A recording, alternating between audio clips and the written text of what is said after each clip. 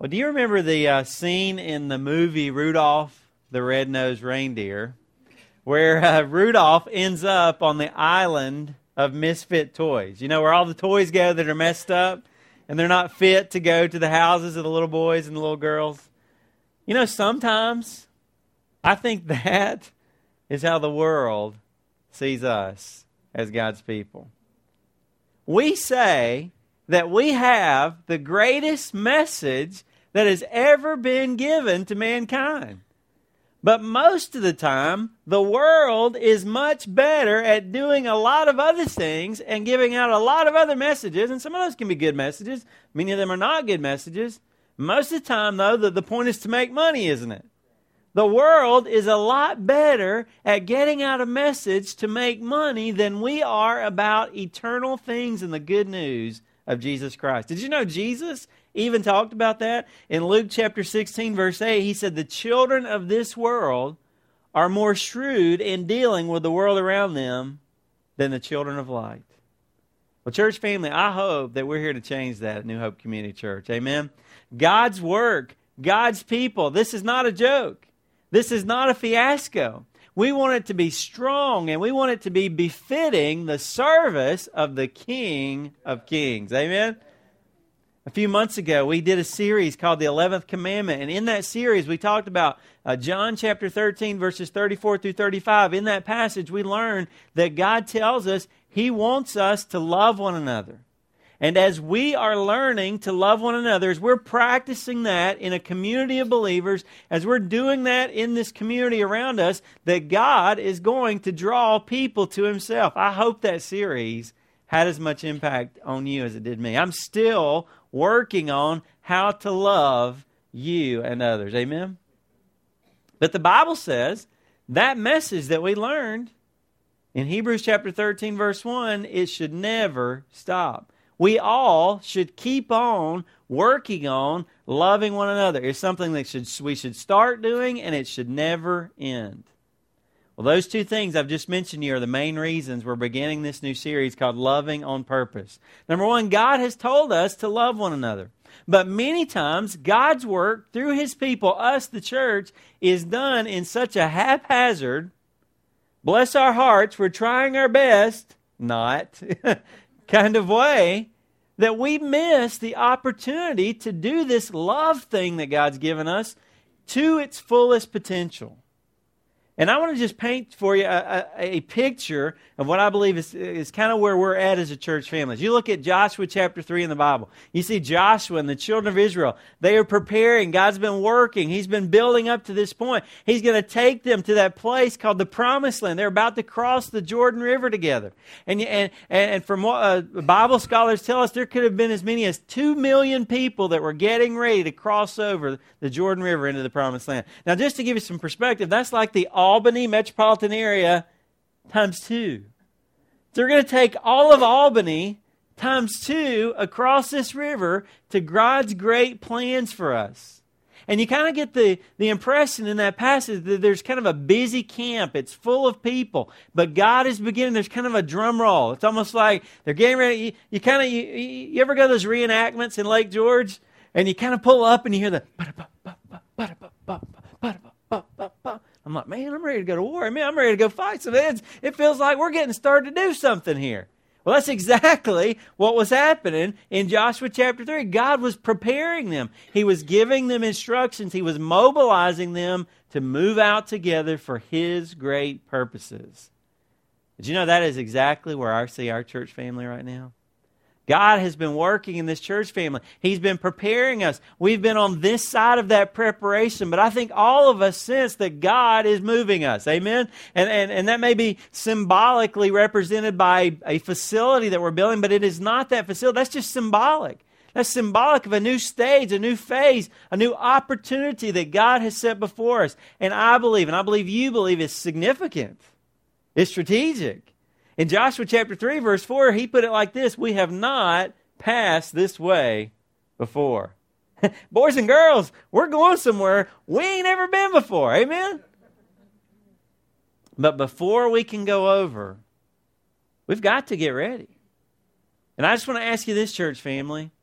Can I just ask you to look down in your heart? Do you want this church family? Do you want God's name to be all that He wants it to be?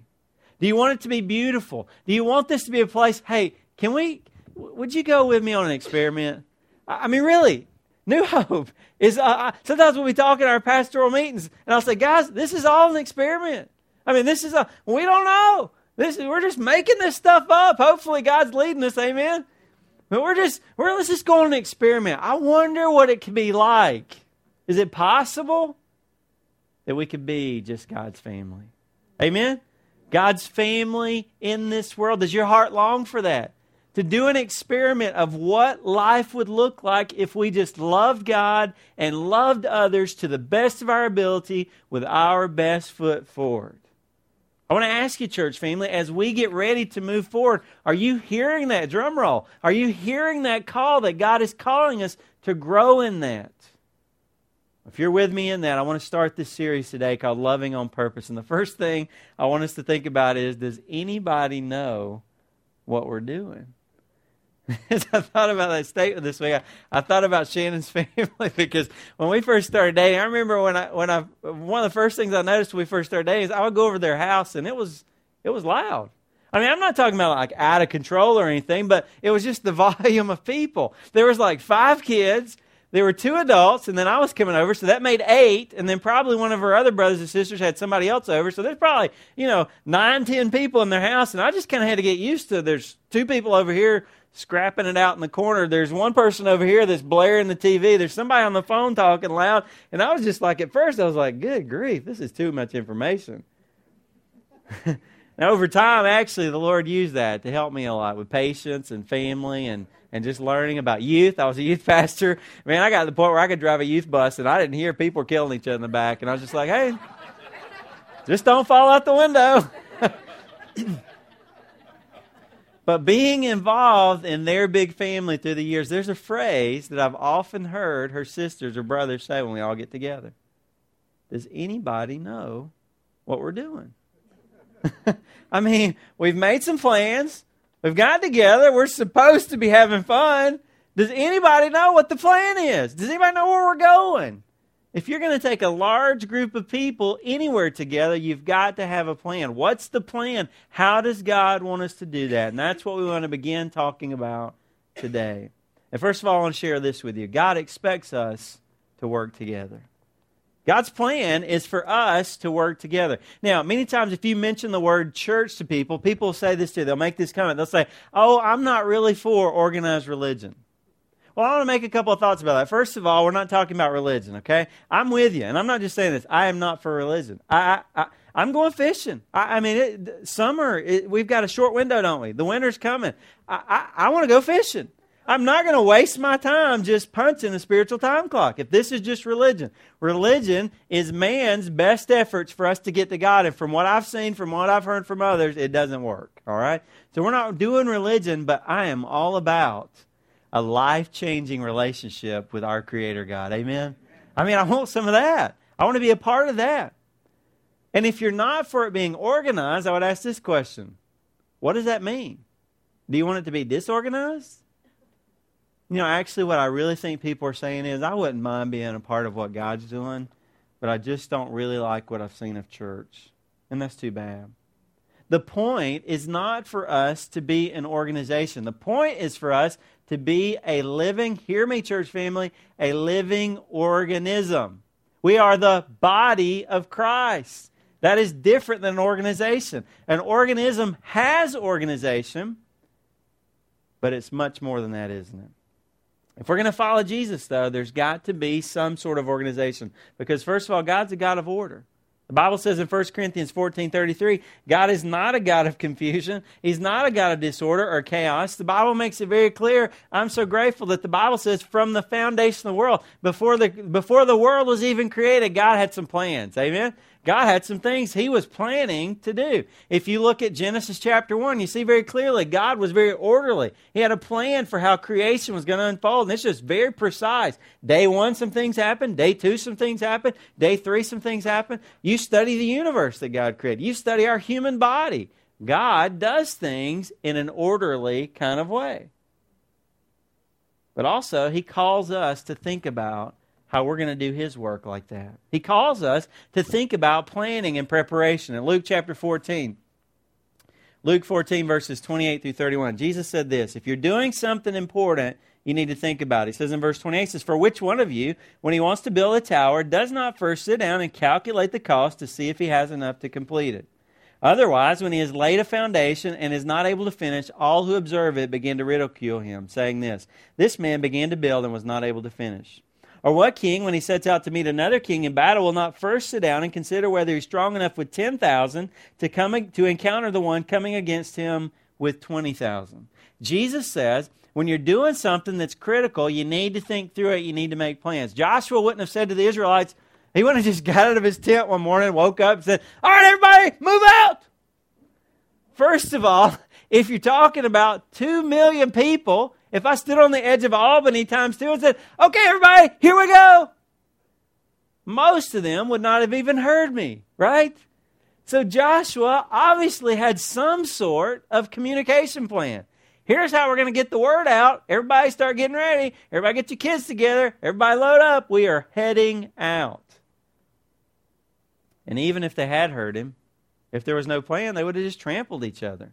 Some would have went faster than they would have left some people behind at Home Alone. That was the original Home Alone. They left somebody because nobody even knew they were moving out.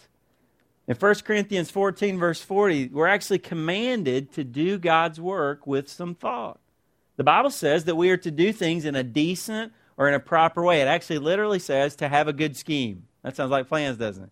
We should do God's work with a good scheme. And then it says after that we should do it in an orderly way. It actually literally says with a good taxonomy. What's the word taxonomy related to? Don't we use that for how we classify animals in the animal kingdom? It's very orderly. It's precise. We've broken it down.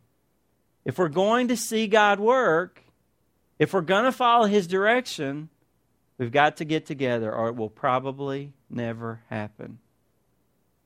Remember what I said earlier about the island of the misfits?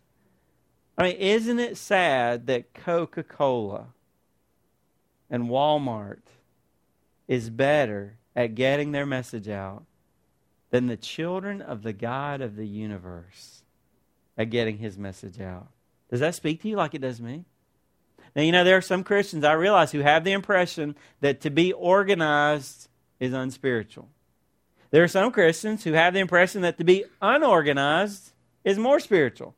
And they'll just say, we just need to let the Spirit lead. Well, listen, I'm all about letting the Spirit lead, but the Spirit can lead in some planning too, amen? The Spirit can lead in some preparation, and then as we go, that doesn't mean after we plan, okay, God, we checked in with you, we're moving on. No, we check with God on the preparation, and then we stay in touch every step of the way. See, that's the way God wants us to do it. God is a God of order. Organization is not wrong. Listen, because some of you like organization. It just should not become our focus. How many kids? You watching the Little League World Series? I love to watch those kids. They say 71 mile per hour fastball from that kid is like a 96 mile per hour major league. It's cool to watch. How many of those kids are saying, okay, coach, what I'm going to do for the next pitch is I'm going to pull back at this mile per hour. I'm going to hold the ball that's this number of inches long. I'm going to pull it back, and I'm going to do it at this angle, and then it's going to strike that man. Well, we got to figure the wind speed direction. How many people are doing that? The kid says, just throw the ball, right? But you know what? If you're into physics, you could probably figure out all that stuff, couldn't you? There's some very organized things happening in that process. Plans are not bad servants, but they don't make very good bosses. From the bottom line, the good news is this. This is the picture, okay? God wants us to be a community of believers, loving Him and loving others. That is our focus, amen? At the end of the day, are we loving God? At the end of the day, are we loving others? But what we're trying to say here today is that's not just going to happen. We're not going to wish that. It's not just going to unfold. We've got to work together to make it happen. The second thing I want to talk to you about this, it's encouraging to me that God shows us how to do that work together. There's several passages that I think are very important for us to understand God's design for how He's planned to work this thing out. Exodus chapter 18, verses 13 through the end of that chapter. Now, in this passage, Moses is leading the children of Israel, and his father-in-law shows up, and his father-in-law watches some of what Moses is doing, and here's what happens. It says, "And it came about the next day that Moses sat to judge the people, and the people stood about Moses from morning until evening. Now, when Moses' father-in-law saw all that he was doing for the people, he says, 'What is this thing that you are doing for the people? Why do you alone sit as judge, and all the people stand about you from morning until evening?'" So here it was, Moses, just trying to be God's man, bless his heart. He's trying to do the best he can. He's just trying to serve. He's just trying to love. He's just trying to help. He says, "Okay, everybody, I want to help you, so line up." He's got 2 million people. Line up. How can I help you? How can I answer your questions? How can I meet your needs? How can I point you in the right direction or give you some direction from God? 2 million people stand in line. How many people do you think Moses might have been able to minister to in one day? I mean, even if, the old boy was pretty fast, 1,000 people, right? Well, what is that? 1,999,000? Is that right? That would be left at the end of the day? And Moses is like, "Whew, I'm pooped." And there's still like all those people going, "Hey, wait just a minute, it ain't dark yet. One more." Moses said to his father-in-law, "The people come to inquire of God, come to me to inquire of God. When they have a dispute, it comes to me. I judge between a man and his neighbor and make known the statute of God and His laws." Moses' father-in-law said to him, "The thing that you're doing is not good." Well, that's encouraging. I've been wearing myself out for God, and you're saying you're messing up. "You will surely wear out both yourself and these people who are with you, for the task is too heavy for you. You cannot do it alone. Now listen to me. I will give you counsel, and God be with you. You be the people's representative before God, and you bring the disputes to God. Then teach them the statutes and the laws, and make known to them the way in which they are to walk and the work that they are to do. Furthermore, you shall select out of all the people able men who fear God, men of truth, those who hate dishonest gain, and you shall place these over them as leaders of thousands, of hundreds, of fifties, of tens. Let them judge the people at all times, and let it be that every major dispute they will bring to you, but every minor dispute they themselves will judge. So, here's what would happen. It will be easier for you. You're not going to die, Moses, in the process, and they will bear the burden with you. If you do this thing, and God so commands you, then you will be able to endure." There it is again. "But here's what's going to happen for them. And all these people will go to their place in peace." God's purpose was that He, don't miss this, who wants to meet their needs? God is the one who wants to meet the needs. It was in Exodus 3 that God said, "I have seen their affliction. Now I am coming to rescue them. I'm going to lead them." It is God who wanted to do that. Yes, He wanted to work through Moses, but He says, "Listen, Moses, you are not going to be able to do this. You've got to break the people down into groups." Mark chapter 6, verses 35 through 44. We see the story about the feeding of the 5,000.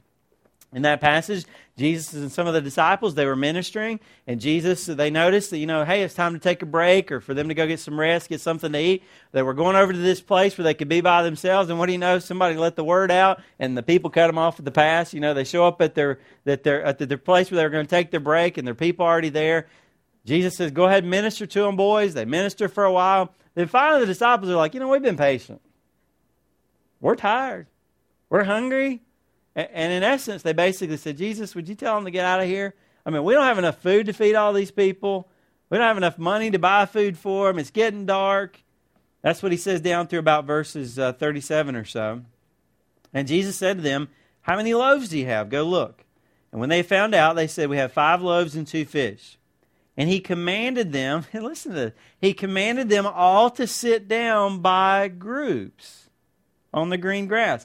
They sat down in groups of hundreds and of 50. Somebody was counting, weren't they? Somebody was saying, "Okay, come over here. Okay, we got 40, 50 over here. Okay, let's get 98, 99. Okay, one more over here. 100 over here. All right, be still. Jesus has got the fish. He's going to take care of the miracle. We're all going to eat." All right. Now, we could spend a whole other message talking about the miracle. But we're just looking at how He accomplished it. He took the 5 loaves, 2 fish, looking up toward heaven. He blessed the food, broke the loaves. He kept giving them to the disciples. So who was distributing? He said, okay, I've got the disciples, and I'm sure he probably said, okay, you guys take care of that group, you guys take care of that group. He kept giving to the disciples to set before them, and he divided up the 2 fish among them all. Now look at verse 42. As a result of that, they all ate and were satisfied. And they picked up 12 full baskets to spare. And by the way, there were 5,000 men that they counted. No telling, they probably had their wives and their children, so there could have been as many as 15 to 20,000 people. Now again, that was an incredible miracle with 5 loaves and 2 fish. Not really a big stretch for God, but you notice what he did. He broke them down in groups of hundreds and fifties, and as a result of that, everyone was satisfied, and there was still some left over. Church family, can I just share something with you? I realize we cannot be perfect. We will not meet every need. We will miss some things, but I want to tell you this, we don't want to. Amen? We don't want to. We can't be perfect, but we're going to try to be as close to that as we can in touching as many lives as we can. Whatever that need is, whether that's leading someone to Christ, or whether that's helping someone financially, or whether that's building a ramp for someone because they need handicap access to their house, or whether that's helping somebody find a job. We care about every single one. Amen? Because Jesus says in Luke chapter 15, if he had 100 and 99 were safe, he just couldn't go to bed. There's still one. Do you hear God's passion for us? Do you hear God's passion for you? Do you hear God's passion for the people that he's going to bring to us? We need to think about that. Amen? We need to think about how does God want us. Now listen again, the point is not the organization. The point is not the preparation. The point is at the end of the day, has everybody had enough? Man, I'm full. And there's still enough if some others walk up. Amen? Another passage, Acts chapter 6, verses 1 through 7. We're going to talk about this passage a little bit more in a couple of weeks, but I just want to read it to you. Another example, it says, now at this time, this was in the early church, as the church was just getting started. God was doing amazing things. He was touching people's lives. In fact, one Bible teacher said there may have been as many as 20,000 people who had come to know the Lord by Acts chapter 6. Wow. That's amazing. At this time, while that was happening, while the disciples were increasing in number, a complaint arose. Surprise, surprise. Now, I'm just going to tell you something. The Bible says, where there are no oxen, the manger is clean. But much revenue comes by the strength of the ox. Okay, if we want our nice little tidy church building, and don't get anything on the carpet, and those snotty-nosed kids, they keep using all them, they keep bouncing, breaking things. If we want it to be, the best thing to do is not bring any people in. All right? Because I'm going to tell you something. I'm just going to tell you. I got to tell you, my personality, I like things nice and tidy. I told you, God began to use Shannon's family, not because they were bad, but just because, so much movement of people. I was like, God began to teach me to be okay with things aren't exactly the way I want them to be. Amen? Things can't always, if you're going to deal with people, it just ain't going to always be nice and tidy. In fact, it ain't even going to be that. I can guarantee you there's going to be some problems. Beautiful. God's working, changing lives. A complaint arose. Oh, man. On the part of the Hellenistic Jews against the native Hebrews because their widows were being overlooked in the daily serving of food. Okay, they were just trying to meet needs. And apparently one was missed. So the 12 summoned the congregation of the disciples and said, it is not desirable for us to neglect the word of God in order to serve tables. Therefore, brethren, select from among you 7 men of good reputation, full of the Spirit and of wisdom, whom we may put in charge of this task. But we will devote ourselves to prayer and to the ministry of the word. The statement found approval with the whole congregation. They chose some men there that are listed. These they brought before the apostles, and after praying, they laid their hands on them. So they specifically set aside some people to make sure that those needs were being met. Then in verse 7 it says, what does it say happened? The word of God kept on spreading. This was a threat, wasn't it? This was a potential threat. There was a place there where God's work could have been put to a halt. But instead of seeing it as a threat, they saw it as an opportunity. An opportunity to say, you know what, this is just bringing up something that we need to address. We need to address that we're not very good at this. And so we've got to get better. We've got to figure out what to do so that this can happen in a more effective way. And then in verse 7, because of that, the word of God kept on spreading. The number of the disciples continued to increase greatly in Jerusalem.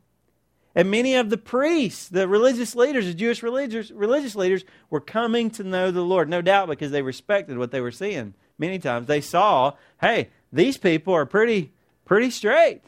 They know what they're doing. Maybe we should pay attention to this.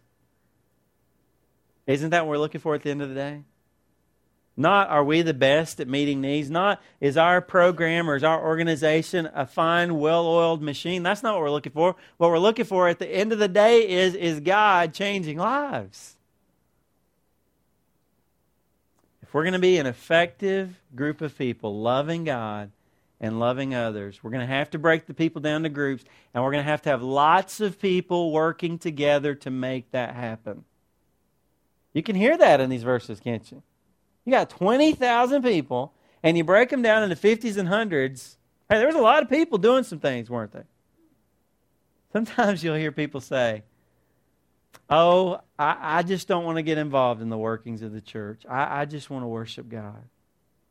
You know what that's kind of like saying? It's kind of like when me and Shannon hear the kids, you know, Mom, I'm not real crazy about setting the table. That whole cleanup thing, yeah, that's not my thing. I just like to eat. Isn't that kind of selfish? I'm just picking on my kids. They do a good job.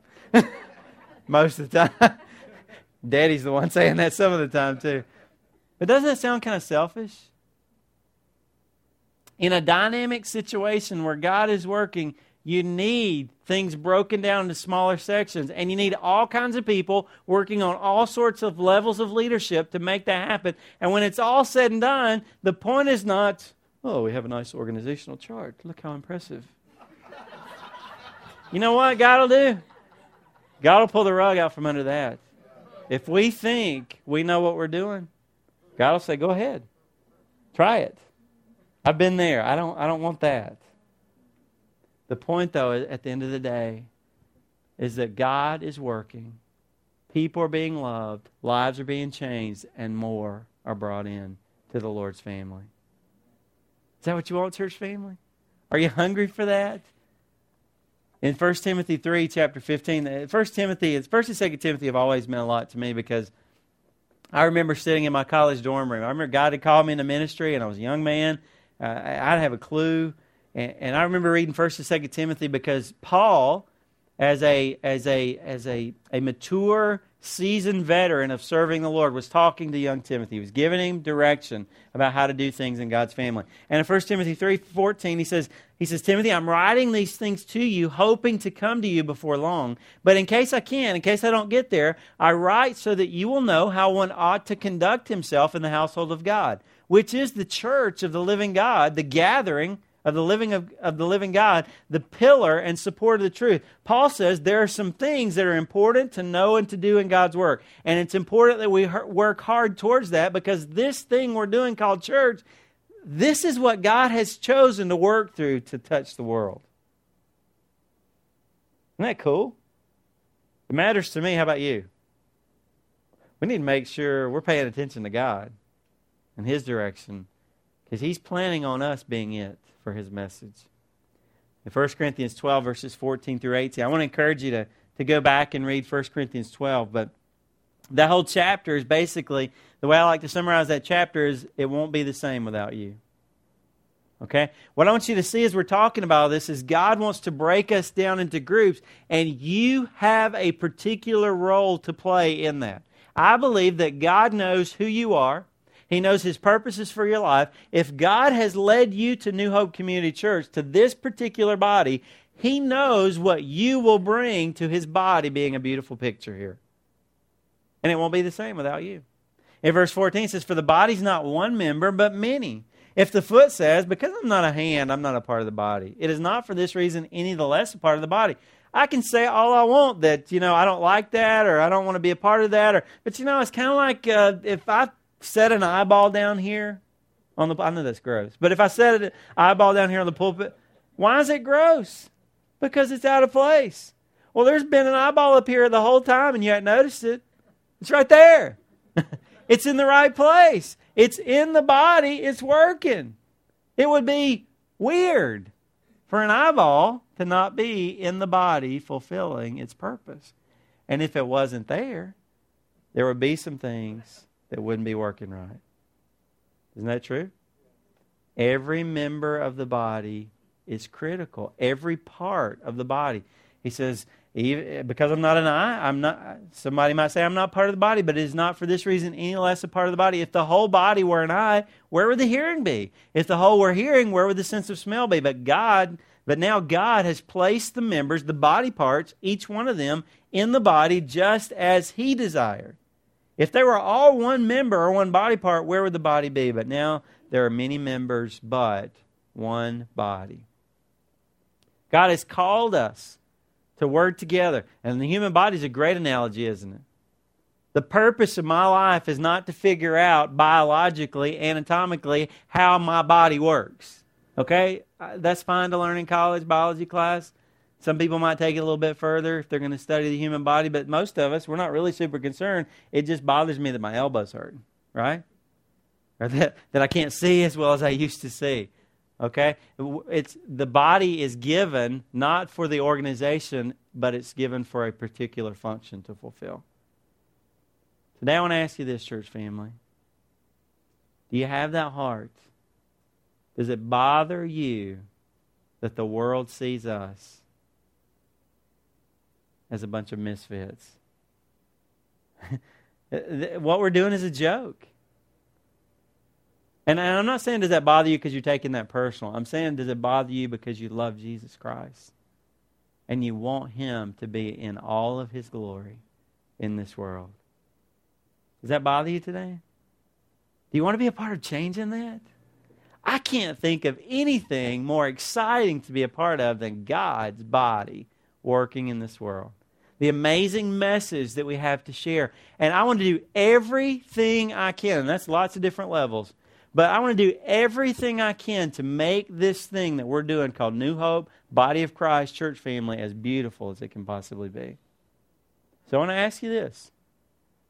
Are you involved in changing that image? Are you participating? Are you contributing in making this? Many times when people get to be a part of a church family, especially if things maybe seem to be going well or there's some good things happening, a lot of times people think my role's not important. Please, that is not true. That is not true. Even if some things that are going on right now may be going well, there may be something else that God wants going on. And you not being a part is going to hurt the body of Christ being all that God wants it to be. Are you involved with the Lord and His work? First of all, do you know Him? Do you know Him as your personal Savior? Are you in His family? I believe every one of us has in us a desire to belong, don't we? We know we're supposed to be part of something. I really believe that can be lots of different things that we can enjoy and be a part of, but ultimately that is only fulfilled by being a part of God's family. Nothing else will satisfy the deepest longings of your heart. Today, if you are not a Christian, if you've never accepted Christ, if you have never had your sins washed away, today I pray that you would just say, Jesus, I'm in. I want to be a part of this. I want to give my life to you. If you are a Christian here this morning, I want to ask you, you said you were in. And maybe at one point in your life you were. Sometimes people come to our church and they'll say, yeah, I've done my time. I've served. This is kind of a twilight of my spiritual life. I'm just kind of going to hang out. Then we're the wrong place. Because we believe God's got a place for everybody. You're still on the clock if you're alive today. Amen? You let God decide when He's done with you. Even if a lady came to me, I've seen many ladies, elderly, getting on up in years, say, Pastor Robbie, how could I contribute? I want to tell you what. Major. Prayer warriors. You have a role to play. Are you fulfilling that role?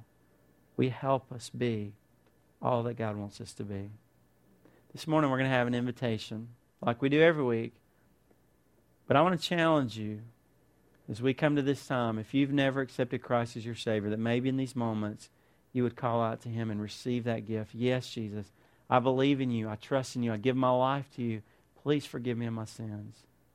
If you're a Christian today, is God speaking to you about surrendering your life in a fresh way to Him, about some area of getting involved or making an impact for Him, or making this thing called church beautiful to the world around us? I'm going to be available down front if you'd like to pray with somebody, like to talk to somebody about that decision. But we're going to do something a little bit different this morning as well. On my vision retreat, I just spend time seeking the Lord and just crying out to God and just asking Him for His direction. God, what do you want us to do? What are your plans for this next year?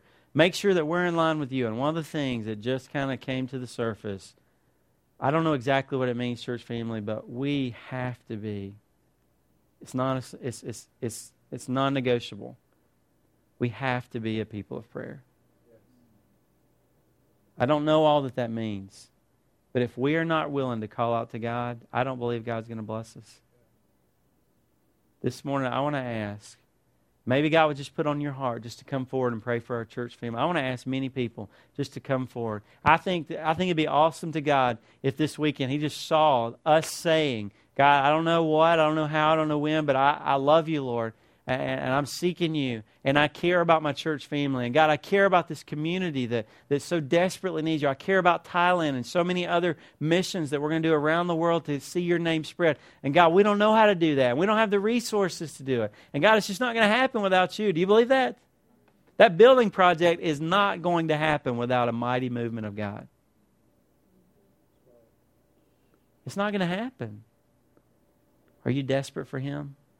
I want to challenge you this morning, just many of you, just to come forward as we begin to sing here in just a minute. And as we kind of wrap up the invitations, I talk with a few people. If they come forward, then I'll begin to wrap that up, and then we can return back to our seats. But would you just, with me, just come before the Lord, and let's call out to Him and ask Him, God, help us as we move forward.